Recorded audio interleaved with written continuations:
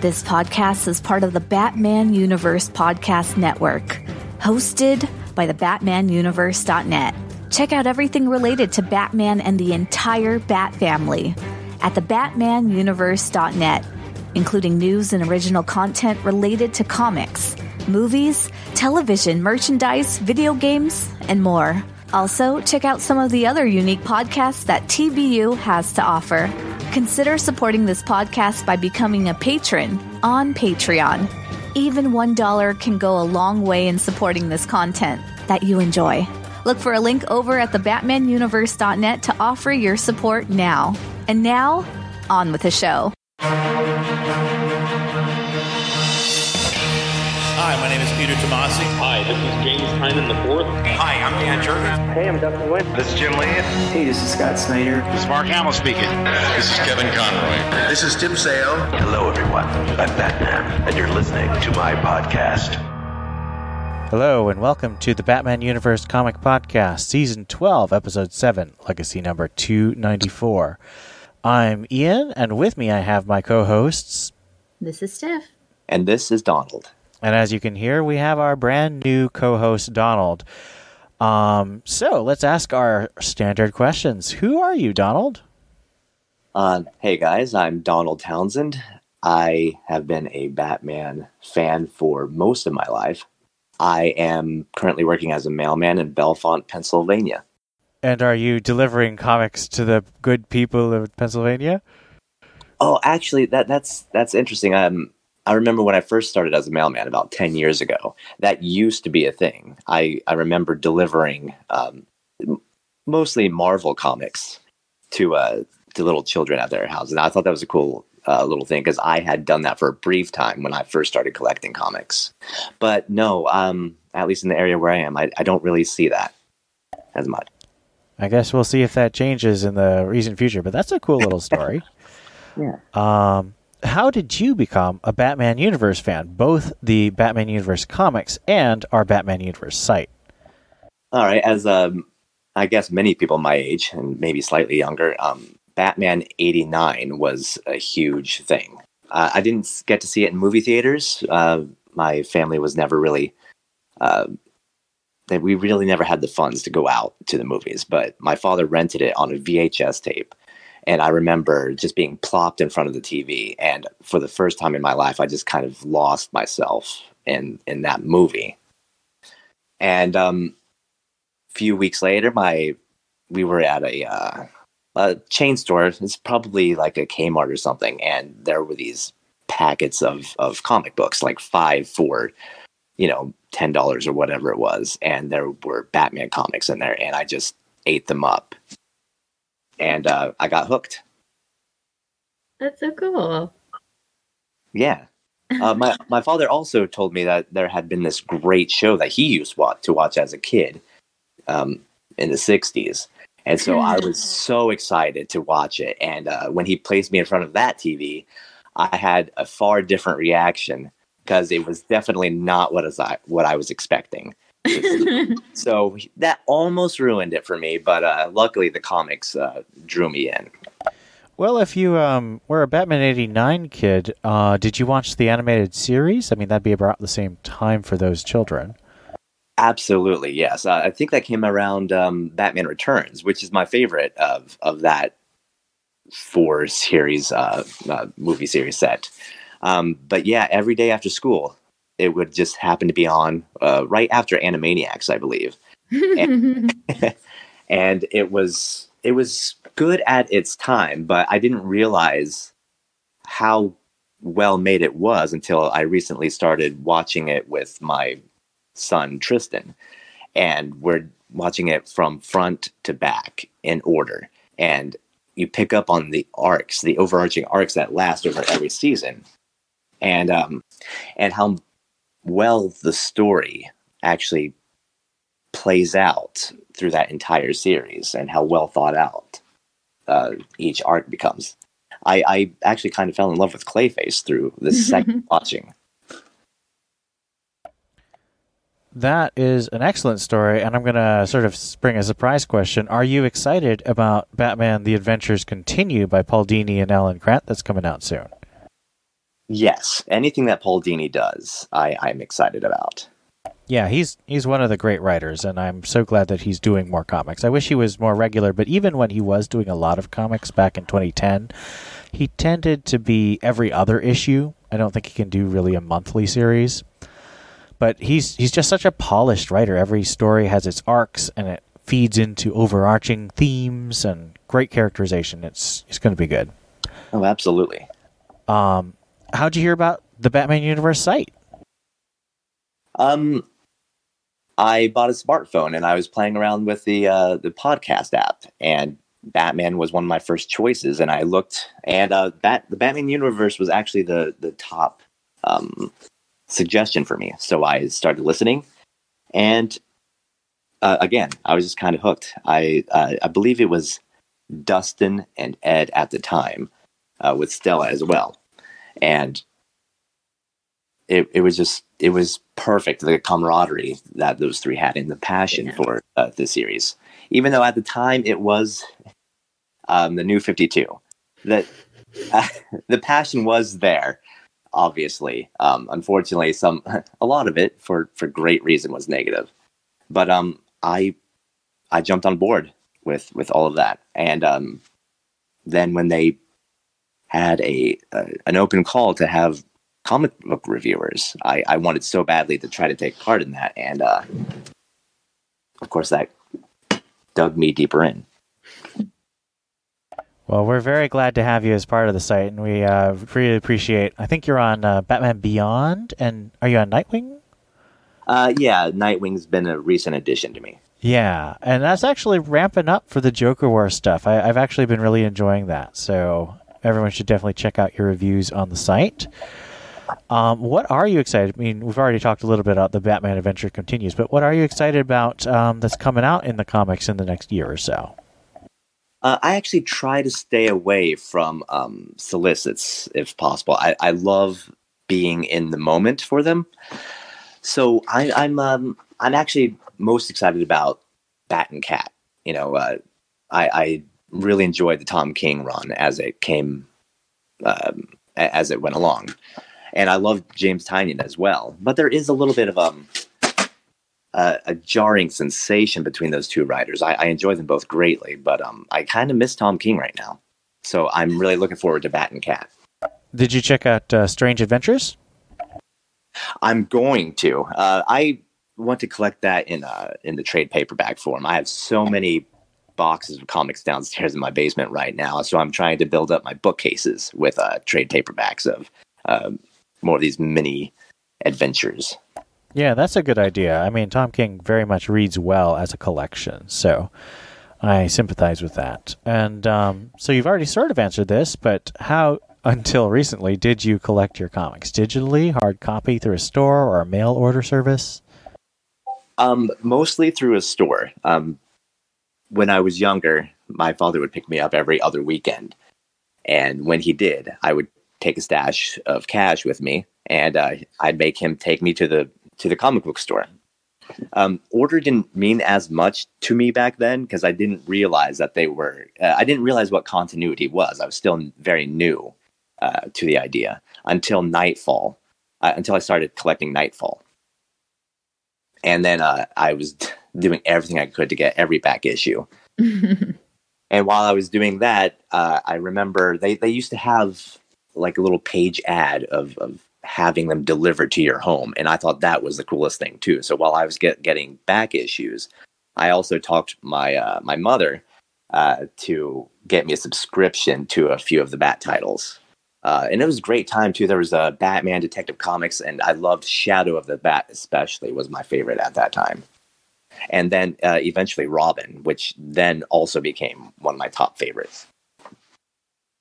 That was a real heyday for the Bat books, I would say, is the mid-90s. Oh, absolutely. Chuck Dixon did everything. He got no sleep. But mostly I actually enjoy going to the brick and mortars. That's my preferred method of getting my books.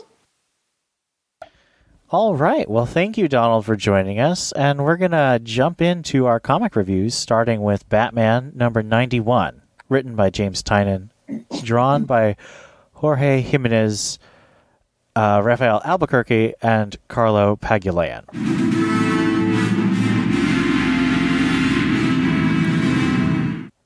At a rooftop bar in Gotham City, Joker tells his side of the story as to how Penguin, Riddler, Catwoman, and himself met the designer. As he doodles on bar napkins, the Joker relays how each villain helped concoct a plan, which led them to receiving marching orders from the designer to fulfill these plans. The true purpose, according to Joker, wasn't to help foster these villains' careers and tap into their true potential. It was to clear out criminal opposition and hand over Gotham City to the designer. In time, it was the Jester's turn, and the Devil asked him what he wanted more than anything in the world, the Joker said, and the Jester said to him, "I want to be the Devil," and then he killed him. After the recap ends, the bartender asks the Joker while he told them this story. Joker says he wants the bartender to know the context for this evening's entertainment, so he'll get the joke. He then gets up, asks for a phone, and calls Punchline to make sure everything is in place. Across Gotham, Deathstroke fends off the Bat Spawn, Batman's drone army. As Batman closes in on Deathstroke's location via the Batwing, he orders Lucius to call them off. The Batwing then descends on Deathstroke, and Slade responds by jabbing his sword through its windshield. At Riddler's compound, Catwoman and Harley check on the captured assassins. Much to their dismay, the assassins are gone. Television screens light up around them, and the designer informs the duo that he's taken the assassins off the board. He tells Catwoman and Harley that the real games are about to begin, noting that Catwoman played her part perfectly in driving Batman insane. After the designer finishes talking, a bunch of mind-controlled GCPD officers burst through the door. Across Gotham, Batman and Deathstroke exchange blows atop the Batwing. During the fight, Batman argues about the escalation between himself and the criminals of Gotham City. He rages about how he constantly needs to construct bigger and more frightening weapons to keep criminals from harming the citizens of Gotham. Deathstroke retorts by arguing that Batman escalated first. Batman leaps into Deathstroke and the two tumble down towards the pavement. Batman demands that Deathstroke tell him where the designer is hiding, or they'll both die.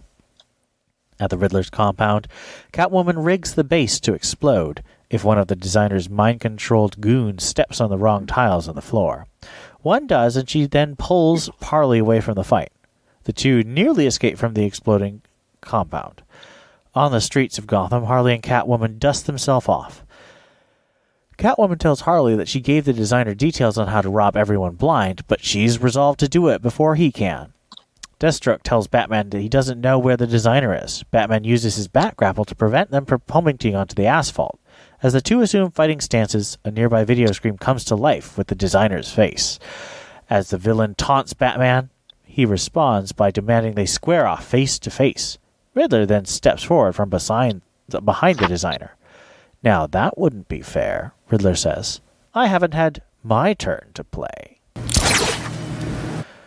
So, let's start off with a perhaps superficial question, but as I pointed out at the beginning, this issue had 3 different artists. The main artist for this section, Jorge Jimenez, one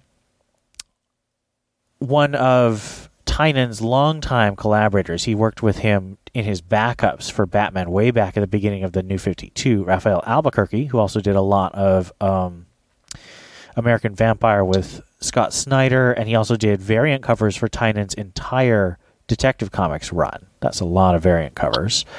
And he also has the fill-in artist Carlo Pagulayan, who did large chunks of 2 issues ago, and also did a lot of the Deathstroke series with Christopher Priest. Did you notice the difference in art styles, or did it feel really coherent? And what are your thoughts on that situation? Well, the Joker, because I'm guessing it's the Joker scene, the Catwoman scenes, and the Batman scenes are all the different artists, right? That was my reading, yes. Yeah.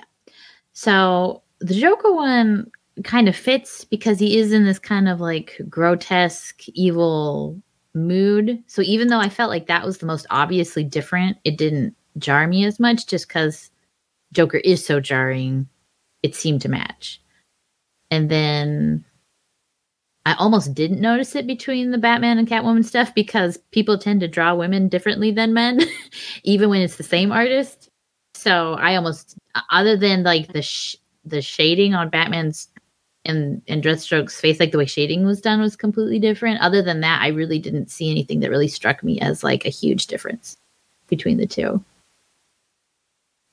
Yeah, I'm in agreement there. I didn't even realize that until the question was brought up, and I'm looking at the physical copy right now. And with me, though, now that I'm looking deeper, to me, the Catwoman Harley scenes seem just a tad different. And I'm mostly looking at the clothing. They seem to be a little bit more.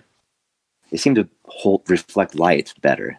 Looking back at the Joker and Batman and the other scenes, they seem to cast light a little bit of a muted tone. But no, I initially did not catch any difference, really. It seems very fluid to me. Yeah, I would agree that they managed to fit things together nicely. Largely, I think, because they use the same colorist, Tomu More, who does a really excellent job at blending the different styles. Now, I happen to be a really big fan of all of these artists, so I did recognize the differences just because I like seeing their styles, and I was like, oh, that's Peggy Lane, and that's Albuquerque. He's definitely got a more painterly style than the other two, who have much more line-heavy style. I do want to ask a silly question. We have our third artist drawing the designer. Does he look any better now, Steph? Oh, golly. Well, I mean, we only get a torso shot, right? Or is there a bigger shot of him? I believe it's only a torso shot and a headshot. He doesn't look as detailed. Like he's only got 2 strings of short beads. Yeah, that's because he's drawn by Albuquerque, who, as I said, is a more painterly rather than line-heavy guy. It's still silly. It's not being able to see his pants, I guess, helps. What do you think? Yeah, I'm going to agree with the pants. He does look a bit more robust. And I think that is the only time we see the pants is at the beginning when Joker is just drawing the characters. And even then, the pants look silly, even though it's a black and white sheet. We have a lot of villains here, but I'd say didn't answer the question. Oh, well, I think he looks silly.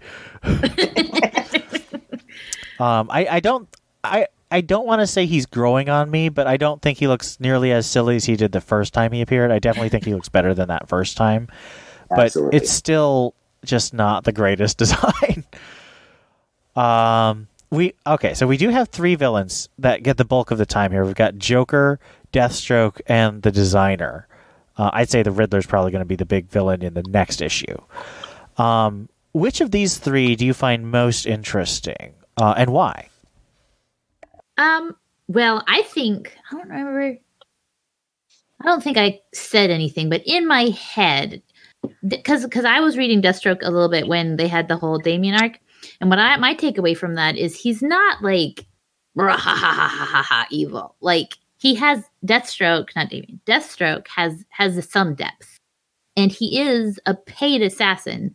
So like if his money dries up, if his boss whatever flakes out or gives up on him or whatever, he's out of a job and he has no loyalties, right?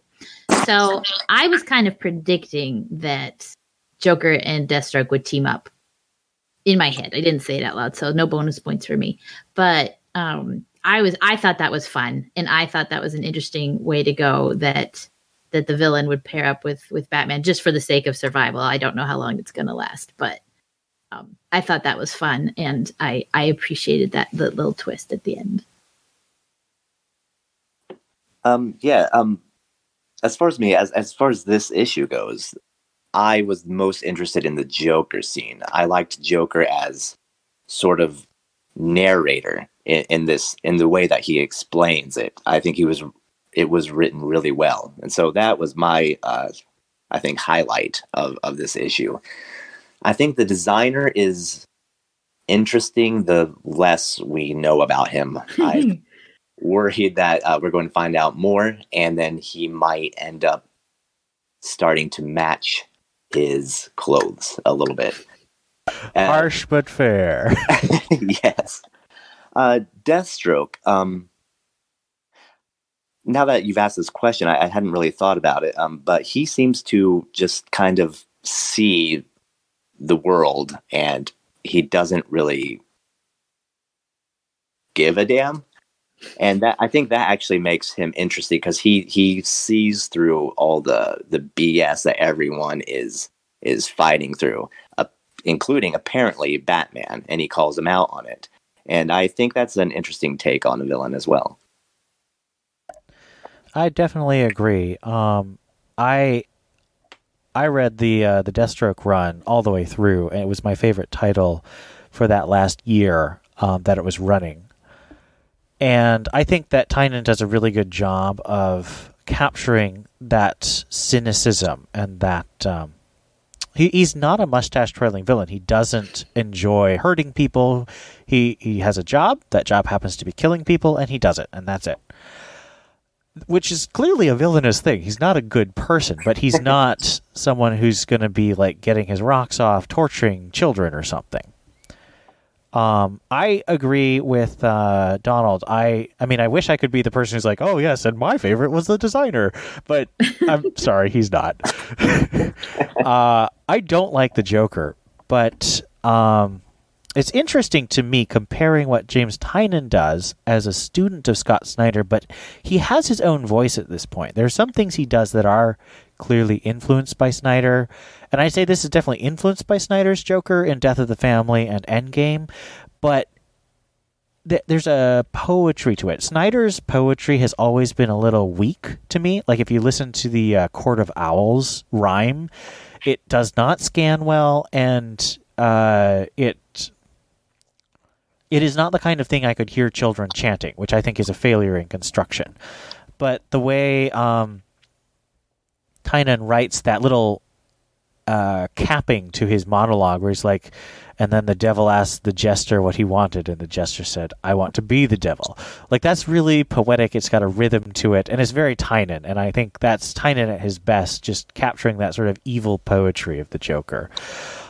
And so I got to go with that. And the fact that it's Jorge Jimenez doing the art with its really extreme lines and beautiful shapes that are in it is a big plus. So definitely going to give it to the Joker for this issue in terms of the most interesting.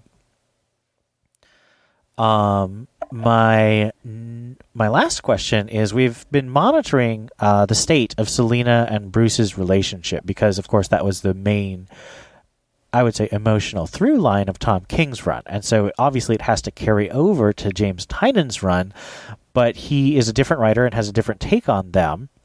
So what is your take on where Selina and Bruce are in this issue? Well, I mean, we got to remember, this is still the same night. Like, we have not moved on more than maybe a couple of hours since Tynion's run began. So that's a little, I don't want to say unfair, but I think it's interesting seeing them working together even though they're not together. Like, how is she behaving and showing her loyalty while not working directly with him? Like, what are the choices she's making? And so it sounds like she's going to try to outwit the designer to save, whoever, Gotham, Bruce's fortune, Bruce, whatever, to do the right thing, basically. And so I think I don't want to say she's doing the right thing for him, but he probably was a big contributor to her stopping being a thief, if you're not reading the Catwoman run. So I think it's healthy. Like, it's not a oogly googly, I need to be with you always. They're not in the beginning of their relationship. This is just, I think, where a healthy couple that works together in a professional environment should be. So I'm content with what Tynion is doing. Oh, I was just going to really just kind of agree with you there. It is far more professional in this run. I do appreciate their relationship in King's run, but yeah, this is them almost after like a honeymoon period, and they've settled in and they are working as a compatible unit. I agree, and I also really like the little line that Selina throws in. The designer's going to steal everything from Bruce Wayne, but I'm going to steal it first. Like, that's the kind of sort of bravado, and I used to be a villain, but now I'm working for the good side that I like seeing about Selina. I think it's a really nice moment. So I'm very pleased with that, even though it was a huge focus for the issue. Let's get to our ratings. Steph, what do you give this out of 5 Batarangs?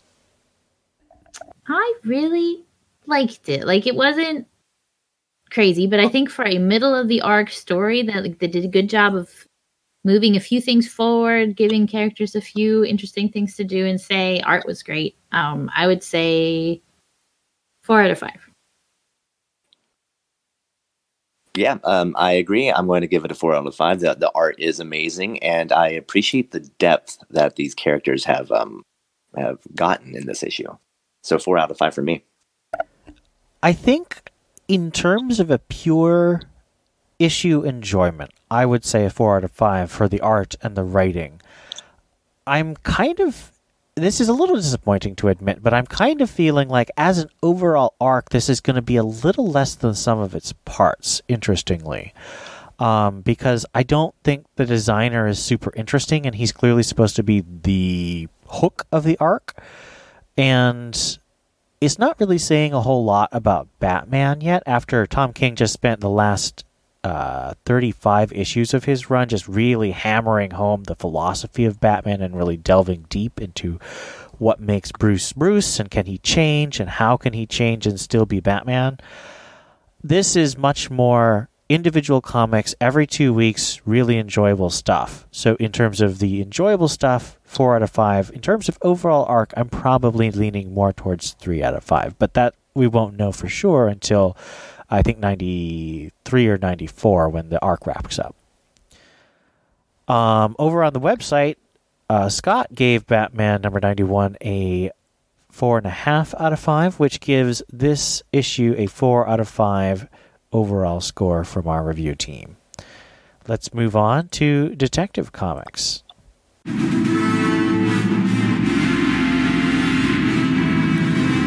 Detective Comics number 1021, author Peter Tomasi, author Brad Walker.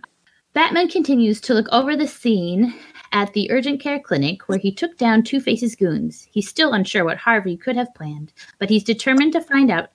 At the same time, Two-Face continues to preach to his congregation on the weight of the coin. As he continues his sermon, a headache hits and distracts him. He flips the coin, and it comes up unscarred. Harvey tells the flock to protect and serve Gotham, in which they are more than happy to oblige, if only for one night before their true intentions are revealed. Batman shows up at the office of the Gotham medical examiner, and after startling the coroner, asks to examine the bodies of Two-Face's henchmen. He takes some skin samples from each and heads back to the Batcave, where analysis shows each member having a criminal record. He also finds another common link. They all have cancer. This link, he determines, is why criminals with rap sheets would follow Harvey to the point where they would take their own lives for him. Further analysis shows that each of the dead men crossed paths with Gotham's courthouse. This is where Batman heads next. As soon as he clears the waterfall masking the entrance to the Batcave, he comes to a complete stop. Standing in front of him and calling out Bruce is Harvey Dent. Batman approaches Harvey and asks him about his plans for Gotham. Harvey explains the battle going on in his head, that the most minute of things now causes him to flip the coin. As he speaks, another headache hits him. These spikes have him feeling like he's someone's puppet. He asks Bruce to help him. Bruce decrees that he will help Harvey by returning him to Arkham Asylum. He tells Dent to get in the car and cuffs him. As they drive down towards Arkham, Harvey tells Bruce of some of the mental battles he's encountered, specifically keeping Bruce's identity secret from others, including Two-Face. He now feels he's losing the battle and that he won't be able to keep it this secret from Two-Face much longer. As Harvey anguishes to talk, blood begins to slowly ooze from a wound in his head. Batman encourages his friend to hold on and fight. The Batmobile comes to a stop, not at Arkham Asylum, but in front of the Gotham courthouse. Confused, Harvey asks Batman why they aren't going to Arkham. Batman is determined to find out what Two-Face is up to, and he feels the answers are in the courthouse. Batman locks Harvey in the Batmobile and takes off towards the courthouse. Alone and shackled in the Batmobile, Harvey begins to anguish more. He doesn't need to be locked up because he too can save Gotham while leading his disciples in whatever way he deems. He begins pounding his shackled fists against the frame of the Batmobile. Two-Face can be controlled. With one last urge with his feet, Harvey causes a blast within the Batmobile. At the same time, Batman is making his way through the courthouse using schematics sent to his cowl from the Batcomputer. Batman heads down to a hidden basement. Little does Batman know that while he's continuing his investigation of the courthouse back in the Batmobile, Two-Face has once again taken over and replaced Harvey. Two-Face figures that if Harvey was shackled in the Batmobile, that Batman isn't far behind either. With his head wound starting to bleed more, Two-Face takes off in pursuit of his enemy.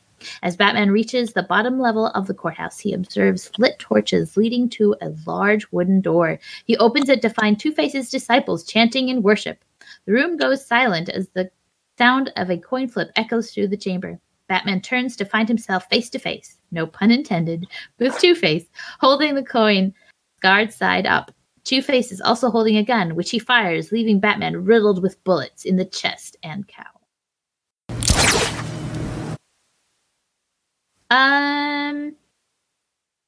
So I liked this better than the previous issue. Mm-hmm. Did you guys like this better than the previous issue? I certainly did. It while the cult is still around, it was far less focused on, and I think that made the story far more interesting. I do have a question though. Like, was Harvey Ubered outside of the Batcave? Like, he's right there on foot, just standing outside of the Batcave. I don't know. Maybe he has a Two-Face mobile. I don't know. I would say that I probably had the same amount of non-enjoyment from both issues. This is not the type of Two-Face conflict that I find terribly interesting. My favorite Two-Face stories tend to be by Greg Rucka, when he wrote Two-Face as having attachments to people other than Batman, usually either Renee Montoya or Jim Gordon in No Man's Land. And Harvey conflicted about his relationship with Bruce is just less interesting to me, because I've been really mourning the lack of civilian or non-costumed characters recently, and we really don't get much of that, especially if you contract the focus and just say, oh, well, Harvey's conflict is about Batman, so we only have 2 characters instead of 3 or 4. I'm also just not... I hate saying this because I think Brad Walker's a really nice guy on Twitter, and he's got a real eye for design and stuff, but I don't like the way he's drawing Batman. It's a weird blend of very dark but also very cartoony that just sort of jars in my mind. Just not for me. So what was originally my first question, which kind of relates to what you were saying a little bit. Historically, has Harvey always known who Batman really is? And have the two sides of Harvey always been able to keep secrets from each other? So I don't know how I can speak to this fully because I don't know the entire history, but it seems like, from my memory, this seems like a continuation of Scott Snyder's All-Star Batman's version of Two-Face. I believe that's when there was an acknowledgement that Harvey knew Batman and Bruce were one and the same. But other than that, I don't have any recollection of him ever knowing who Batman is. I concur. I also am not a fan of villains really knowing. I'm kind of dreading the upcoming parts of Joker War where he does know. Mm-hmm. Because to me, the interesting thing about a secret identity is the impact it has on your loved ones. And at this point, there aren't that many loved ones who don't also have secret identities, so it doesn't really matter that much. I'd rather the secret identity just be assumed. The idea that Harvey could keep secrets from Two-Face and vice versa.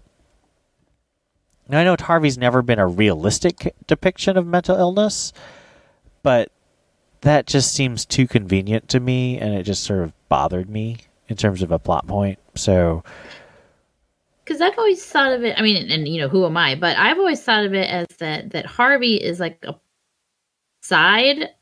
Not Harvey. Two-Face is a side of Harvey. Like he's part of him.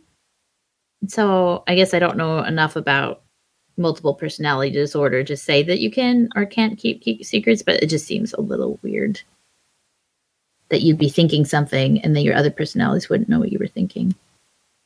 It's a little weird.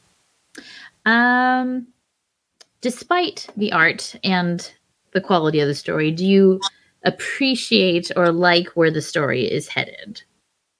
Or at least, I guess. Sorry. What I guess I was going with that question is when the last issue, I just disliked it so much, and it actually went in a direction that I kind of had hoped it would, which is Harvey might be controlled by a third party, which would be interesting, possibly.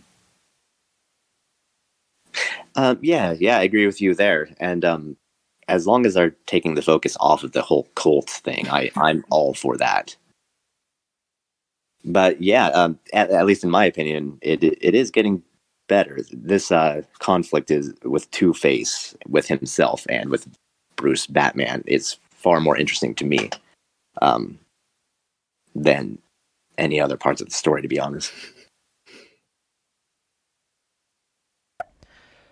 As I said, I mean, these two issues just kind of fall like lead bricks for me.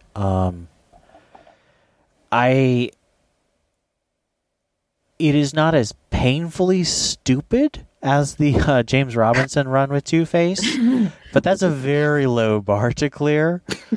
I hope it's good, but it's just not hitting the higher parts that the Tomasi has hit previously in things like the Joker one shot or the Freeze arc, or there's another arc.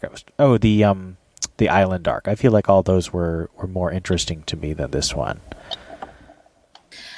And so I guess my last question is going to be a bit of a downer, but so the first time I sort of read through it, it was decently quick.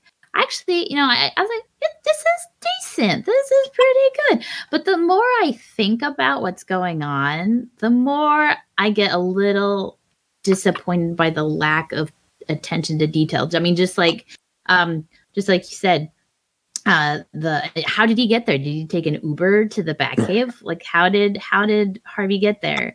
Or like his friend is bleeding from his head and is also suffering, but instead of taking Two-Face to the hospital, Batman is going to make a pit stop at the courthouse. Why? You need to take your friend to the hospital.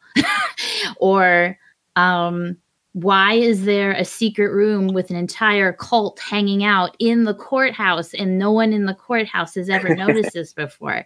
Like, and the more I started thinking about these details, the less I really started to appreciate the issue. So like on the surface level, yeah, this is fun. But the more the more you think about it, the more issues that come up. Did you guys find that was a thing, or did Ian, you just hate it from the get-go? Well, I absolutely noticed the details as well, and also a continuity issue. I believe at one point, when Two-Face sends his cult out, I believe they capture Catwoman. Yeah, and Penguin, who are busy right now. Well, I guess Batman. Right. I mean, especially Catwoman in my eyes. That's quite a get from other stories we're getting. But yeah, I totally agree. The details seem to be a little off. And then he's like, the one thing they have in common is the courthouse. Well, yes, if they were arrested and it's in the books that they were criminals, yes, they would have gone to the courthouse. That's how that works. So that was another thing. I was like,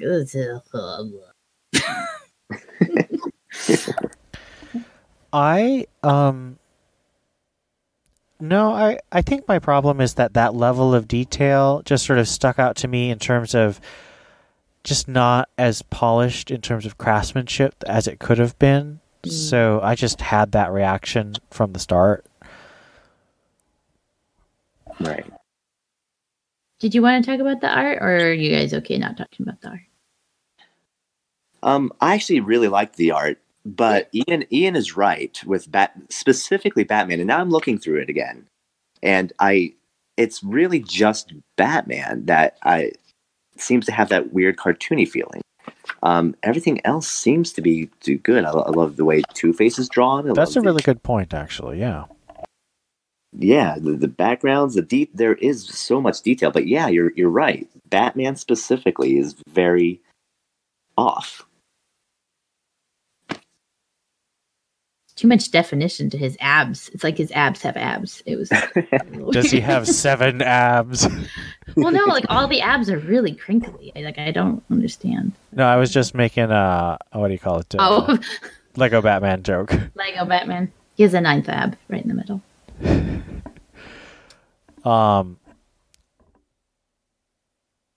Yeah, I basically already said what I feel about the art, I think. Right. My last question. Do you think there is a puppet master, or do you think it's just Two-Face messing with Harvey? Or is it something else? Doesn't have to be one of those two. It could just be migraines. It never occurred to me that there could be a third. I just assumed it was an internal conflict within himself. That's a good question though. Maybe Psycho Pirate will be brought back. Yes, that would make this more interesting. I was joking at first, but yeah, I think that would be actually. Well, unfortunately, I know the answer to this question, so out of respect to Donald avoiding solicits, I am going to refrain from answering, but check the solicits for the end of this arc that are coming in June, and you will know the answer. But that's so sad. Like, they don't care about this story enough that they won't even keep it secret in solicits. Like, that just shows what even the publisher thinks of this story. It's like, let's just give it away. It doesn't matter. Right. I don't know. Oh, one more thing about the art.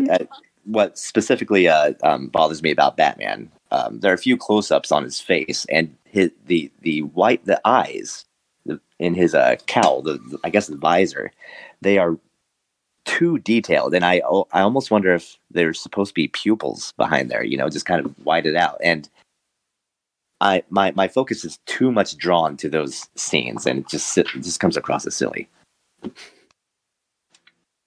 Oh, yeah. I was thinking they were like reflections, but yeah, I thought so too. But they're too circular, at least in my eyes. But maybe they're like they glow, right? So maybe those are just giant light bulbs.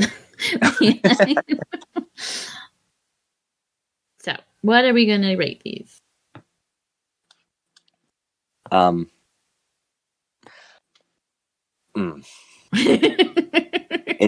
It is better than the last one. I do like the art for the most part. I'll give it a 3.5. I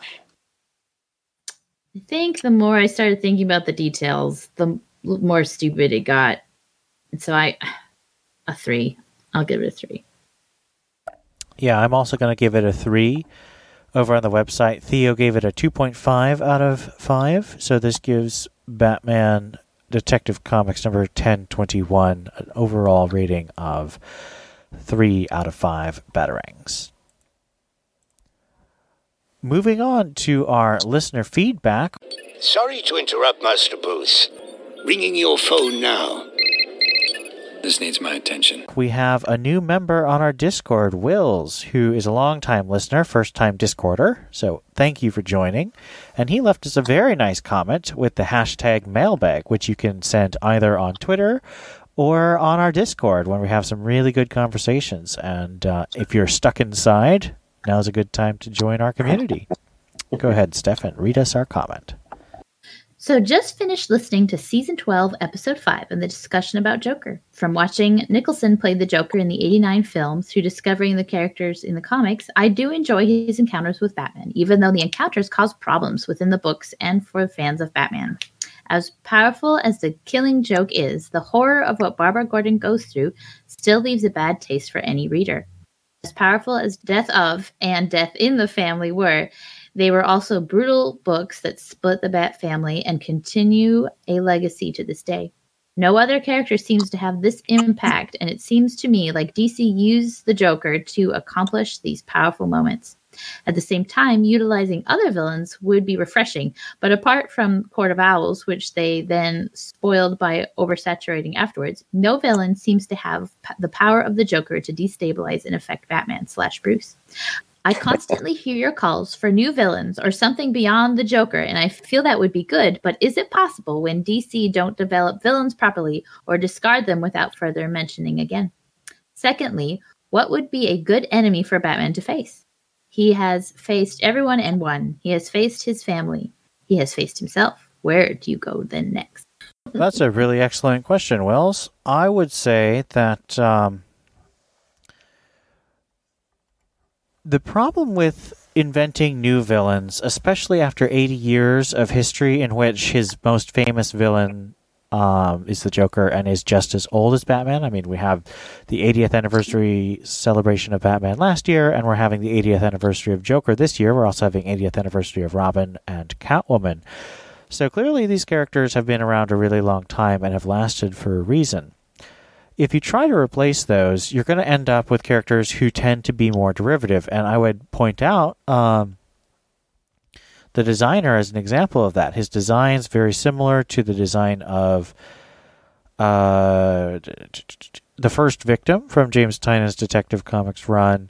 His modus operandi is basically exactly the same as Professor Moriarty from Sherlock Holmes. And his costume, I suppose, is the most unique thing because he's a goofy weirdo. And you've seen in things like Jeff Johns inventing 2 different versions of the Joker for his Doomsday Clock. And he's doing 3 Jokers.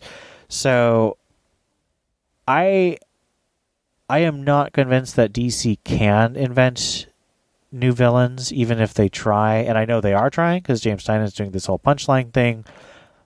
We don't have any character off of her, so we don't really know if that's going to take off or if it's going to be interesting at all. She just has a cool design.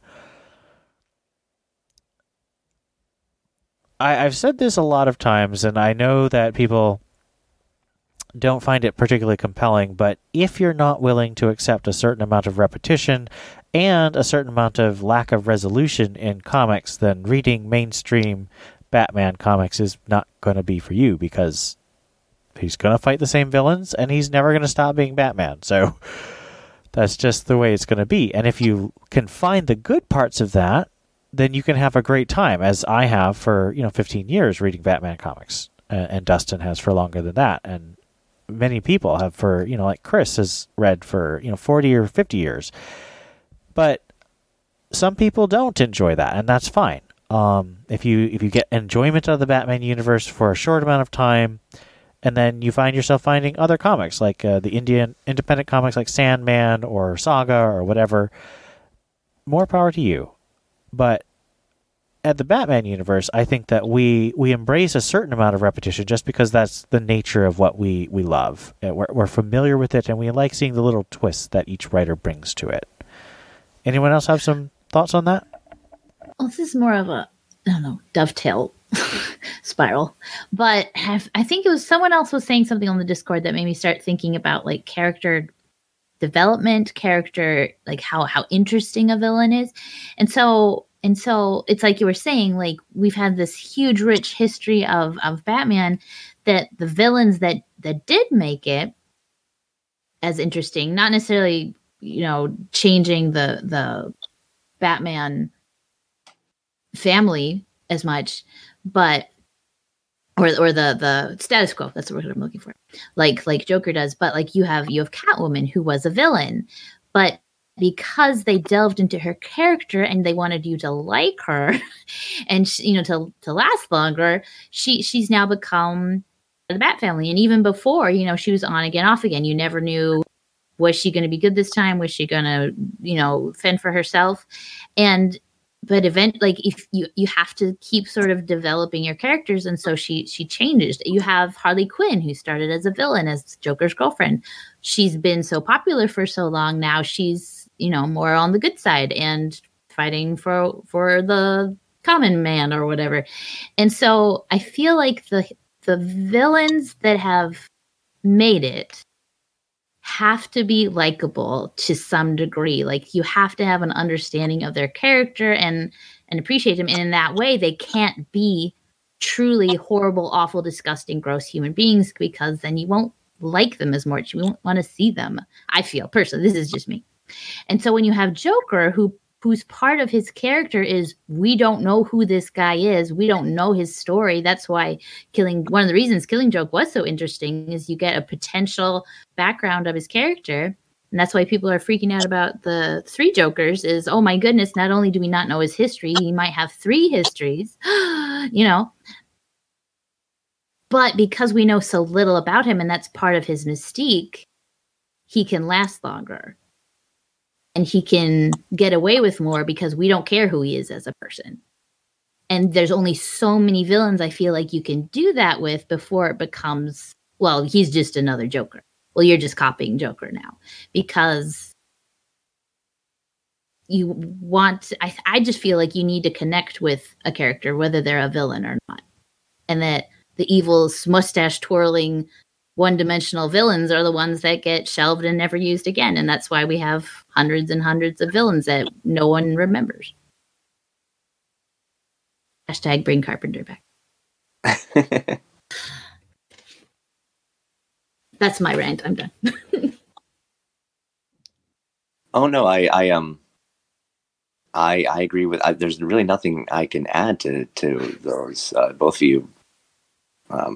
That was well said. The development is super important. Joker started out, well, I guess in the 40s he started out as a murderer, but then he was kind of, clowned up and became the silly character. And over time, as the years have progressed, writers became more serious about the stories and about the character development. And now he is this sort of, he can be presented as this almost this Antichrist figure.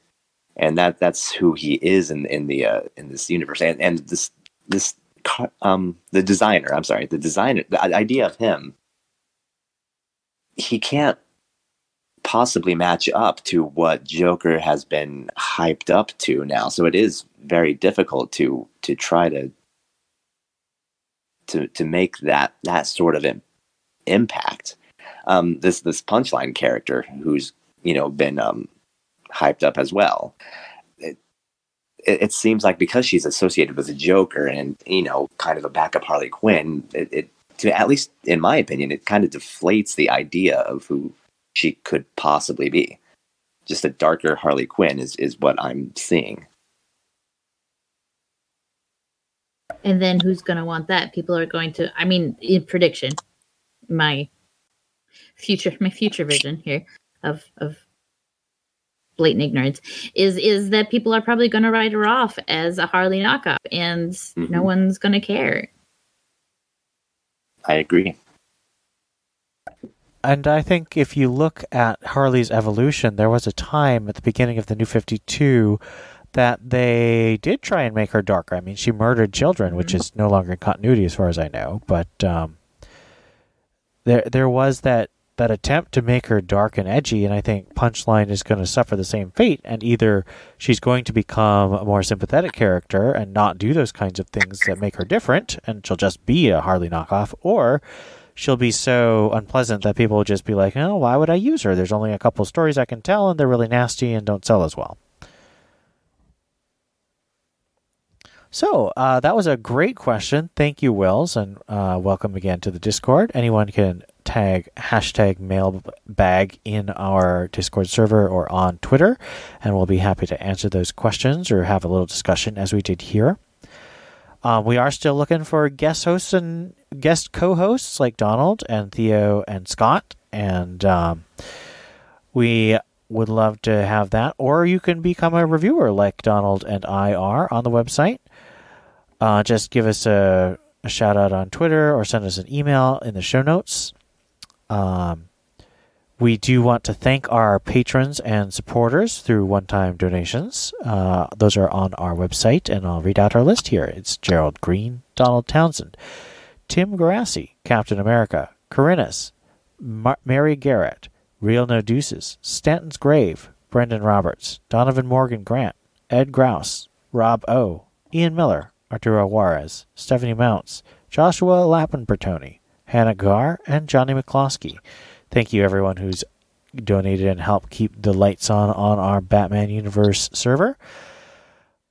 This is the third and final episode for the month of March. The comics are going to be in a different place come next month because of Diamond's stopping shipping, but we have not heard from DC that we're going to stop, so we will be here to give you news on digital and other comics that come out, and we hope to see you next time, hopefully healthy in this time of illness. This has been Ian. This is Steph. And this is Donald. And thanks for listening to the Batman Universe Comic Podcast. We'll see you next time.